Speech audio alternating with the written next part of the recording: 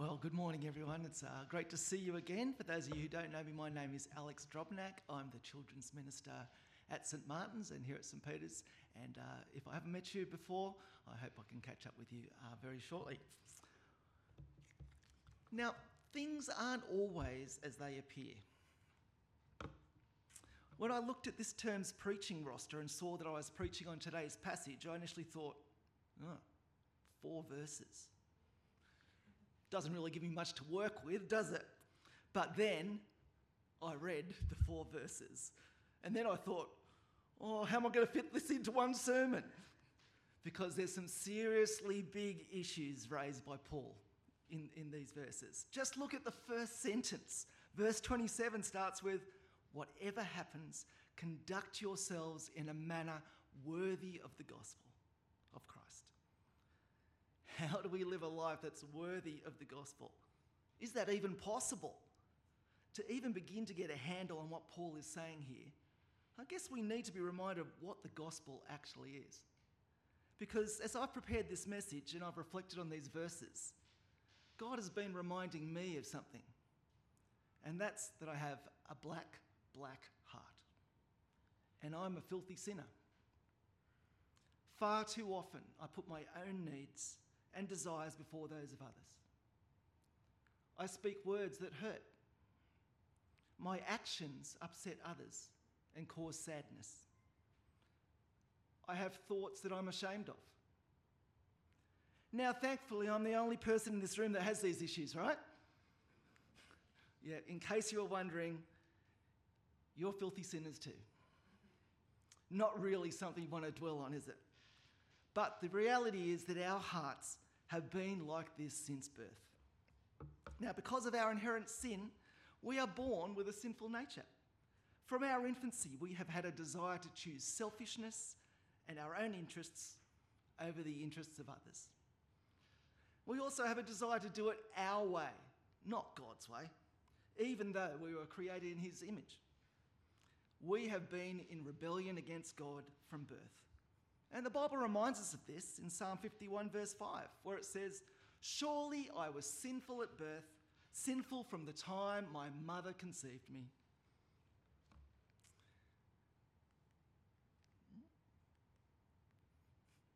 Hoping. There we go. Now, I know it's hard to think of newborns in this way. When Mitch, our first child, was born, my wife Alison and I just marvelled at how sweet and innocent he looked, perfect in our eyes.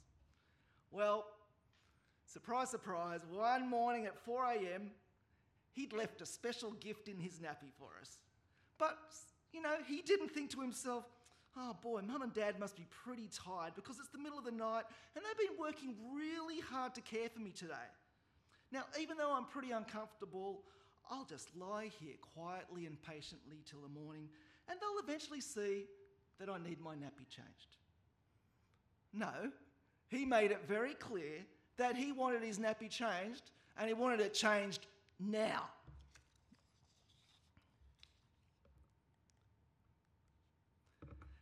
Even though we don't like to admit it, we've entered the world as sinners and we'll leave this world as sinners and we'll face the eternal consequences of that sin unless we are miraculously rescued beforehand. And that's why we need the gospel, the message that declares the good news of Jesus. Though we've lived a life in rebellion to God, he loves us so much that he sent his one and only Son to live amongst us on earth. And though he was completely without sin, he then chose to die a horrible death, nailed to a wooden cross, to pay the price for our rebellion towards him. Jesus loves us so much that he would rather die for us than live without us. And without this amazing act of sacrifice, we are helpless, hopeless, and deservingly destined to a fiery eternity too horrific to imagine. But because of this wonderful act of love, we are given the opportunity to be reunited with our loving Heavenly Father, our Creator, and to dwell with him in glory for eternity. And we have the opportunity to declare that our hearts are black, that we are powerless to change that, and to ask for his forgiveness towards our rebellion, and to confess that Jesus is our Lord and Saviour, that from now on we're allowing God to guide us in his ways, no longer our way. That's the gospel, and it's the most incredible free gift available, and it's offered to every single person, although totally undeserving of this gift. It's the ultimate act of grace and mercy. So how do we live lives worthy of that? Well, Paul firstly makes us aware that we are involved in a battle and that we better stand firm as a united front against the enemy and do so courageously. Now, verse 27 and 28 reads, "Then, whether I come and see you or only hear about you in my absence, I will know that you stand firm in the one spirit, contending as one man for the faith of the gospel, without being frightened in any way by those who oppose you." Now, you may not think that the calm, quiet, leafy North Shore is a battleground, but that would be naive. Because in case you haven't noticed, we're in the minority here. Christians have always been in the minority because our worldview is countercultural. Today, we're sharing real estate with the church of materialism and entitlement, where its members pat each other on the back because of what they own and how well they've done in life. It's a life of total self-focus. We live in an area where the mindset is, I have everything I need, I am in control, I don't really need God. Now, you would think with the onset of COVID that there may have been a realisation of, oh, hang on, maybe I'm not in control. After all, the virus has impacted every aspect of my world, my lifestyle, my security, maybe even my high-paying job. Maybe I do need God after all. Well, wouldn't it be great if this realisation amongst the lost was one of the few positive consequences of COVID-19?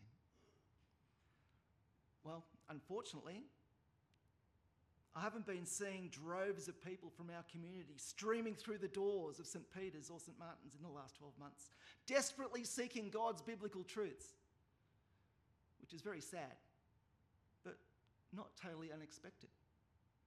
And I believe there's two main reasons for this: black hearts and ignorance. Everyone is born with inherent sin. Before anyone can start on that journey from eternal darkness to salvation, we have to acknowledge and accept that we are wretched sinners and can't do anything to change that ourselves. But our human nature won't allow that. It's a big roadblock. Our pride and love of our sinful lifestyles is too much of a roadblock for us. Tell me the last time you may have challenged someone about their lifestyle and they said to you, "Oh, thanks for pointing that out to me. I can now see that my entire life has been in rebellion to God. I'm so thankful you've revealed this to me." Well, hallelujah if it's happened, because if it did, it's only through the miraculous work of the Holy Spirit. But sadly, most of the time, people just get defensive, try to justify their lifestyles, and tell you that, generally, they're a pretty good person. And that's where ignorance comes into it. I went to a funeral last week. Now, I didn't know this man very well. He was a good friend of Alison's parents, so I mainly went to support Alison and her mum. From the anecdotes that were shared at the funeral, I learned that this man loved his family, enjoyed a social occasion, had a great sense of humour, and was generally considered a really nice guy. Now, he'd had some serious health issues over later years, and after the funeral, I heard people saying, well, he's in a better place now. But from all I'd heard about him at the funeral, there was little or no reference to church or to his faith. Now, I don't know if in his last days he made a commitment to accept Jesus, and at that moment I did pray that Jesus would have mercy on his soul. But from the evidence before me, it looked to me like he lived life his way, not God's way. Rather than going to a better place, it appeared that he was now in a horrible place, which is heartbreaking. But in our North Shore world, where God's word is considered either untrue or irrelevant, there is an ignorance of what the gospel message is. And we can no longer assume that there is even a basic understanding of the gospel within our community. And don't assume that that's solely an issue for non-church goers. Now, for several years, I've been teaching scripture at Clara High. And each year, the two most commonly asked questions are, what happens when we die? And how do we get to heaven? So I ask them, well, what do you think? And they offer me a list of good things I should do, like praying, going to church, be kind. But they don't demonstrate any understanding of repentance or being saved purely by the grace of God. And many of these teenagers are from solid church families. Now I was thinking, is this the same for the adults in our churches? Are we actually receiving and understanding the gospel message in our churches? And if we are, what are we doing about it? Now, Paul understood the gospel message. The spreading of the gospel was Paul's purpose in life. He travelled the world and preached the gospel message of the saving grace of Jesus. He faced constant opposition and suffered greatly. Oh, and guess what? He tells us that Jesus wants us to share in that same suffering. Verse 29 and 30 says, "For it has been granted to you on behalf of Christ not only to believe on him, but also to suffer for him, since you are going through the same struggle you saw I had, and now hear that I still have." Now, I know sharing the gospel message on the North Shore is not easy, but let's put it into perspective. Paul is writing this letter to the fellow believers in Philippi, where he had established a church on an earlier visit. Now, Philippi was a tough place to be a Christian. It was a Roman stronghold, a place described as even more Roman than Rome itself, a place where the Roman emperor was considered as a god. It was a city of great wealth, where its citizens were held in high esteem, where society was very happy with the status quo and strongly opposed to anyone who threatened this comfortable lifestyle. Sounds a bit like the North Shore, really, doesn't it? Now, Paul can't be with the Philippians at this time because he's in jail again. Now, you could say that when Paul entered a city, he didn't bother checking out the hotels. He just checked out the jails instead because he knew that's where he was going to end up. Yet Paul had just said in verse 30 that he knows that these Philippian believers are facing the same opposition that he knows, and are facing the same opposition, struggles and suffering that he has had to endure. Wow, those Philippians must have really been suffering for Paul to say this. Let's just have a little glimpse of what Paul went through. And he gives us an idea in 2 Corinthians chapter 11. You better hold on to your hats. 5 times I received from the Jews the 40 lashes minus 1. 3 times I was beaten with rods. Once I was pelted with stones. 3 times I was shipwrecked. I spent a night and a day in the open sea. I have been constantly on the move. I've been in danger from rivers, in danger from bandits, in danger from my fellow Jews, in danger from Gentiles, in danger in the city, in danger in the country, in danger at sea, and in danger from false believers. I have laboured and toiled and have often gone without sleep. I have known hunger and thirst and have often gone without food. I've been cold and naked.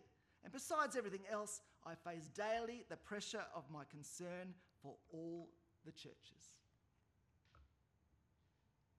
Nothing too bad, really, was it? Can you imagine how hard life must have been for the Philippians if their suffering was even just a slight fraction of what Paul had endured? Kind of makes us look a bit soft. No wonder Paul exhorts the Philippians in verse 27 and 28 to stand firm in the one spirit, contending as one man for the faith of the gospel, without being frightened in any way by those who oppose you. Friends, we live in a world where materialism and self-focus is God. And we also live in a world where the definition of God's love has been so warped and twisted that it's been turned into a celebration of tolerance, acceptance, and diversity. Oh, except for tolerance of the Christian viewpoint, that is. Then there's total intolerance, and Christians are cast aside as bigots and haters. But when the world celebrates acceptance and diversity, what they're really celebrating is how happy they are to accept all the different ways these diverse, sinful lifestyles where sin can be expressed. The world does not like the gospel message because the gospel exposes their sin. There's no wonder there's so much opposition to the Christian message. Now, just like the Philippians, we are called to stand firmly for the gospel. It's not easy. We don't want to be hated. We want everyone to like us, don't we? But Jesus knew we would be hated.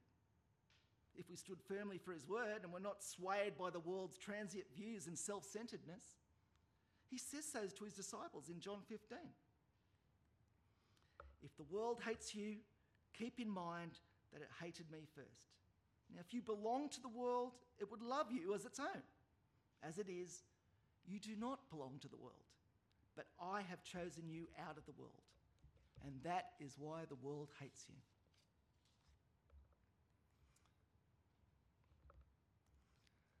We're different. We don't belong to this world because we've been chosen only because of the love, grace, and mercy of Jesus. Chosen purely by grace to spend eternity with our Saviour. We are totally incapable of saving ourselves. Any good that we have inside us has been placed there through him. Only in heaven will we be finally free of sin. We're sure not perfect, but through his mercy, we're a work in progress. Let me offer one final encouragement. We all know people. We all know people who have not yet been saved from a horrible eternity. But as Christians, we find it easier to love them, to shine the example of Jesus through our actions, words, and prayers. And it's that concept of preaching Jesus by living Jesus. Now that's great, and I encourage you to do so.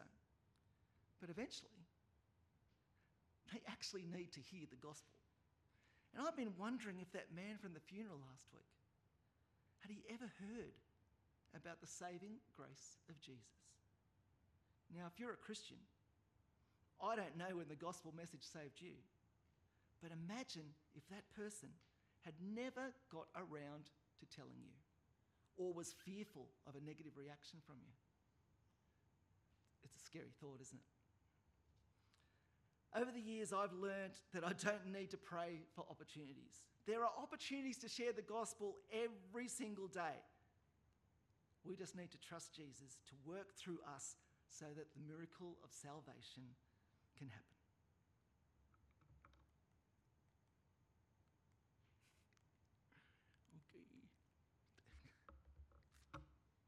Remember, we're not on a cruise ship, we're on a rescue boat, and there's people drowning around us every day.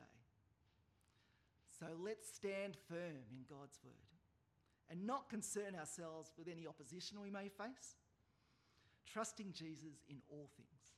And then through him, and only through him, he will help us to conduct ourselves in a manner worthy of the gospel of Christ. Let's pray. Heavenly Father, we thank you so much for the good news of Jesus, the saving grace of the gospel. We are completely hopeless and helpless without this amazing gift.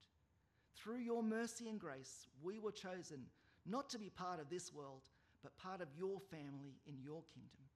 Help us to stand firm in a world that is in rebellion to you, not being frightened by any opposition we may face, but rather to be bold and courageous as we seek opportunities to share your gospel with others.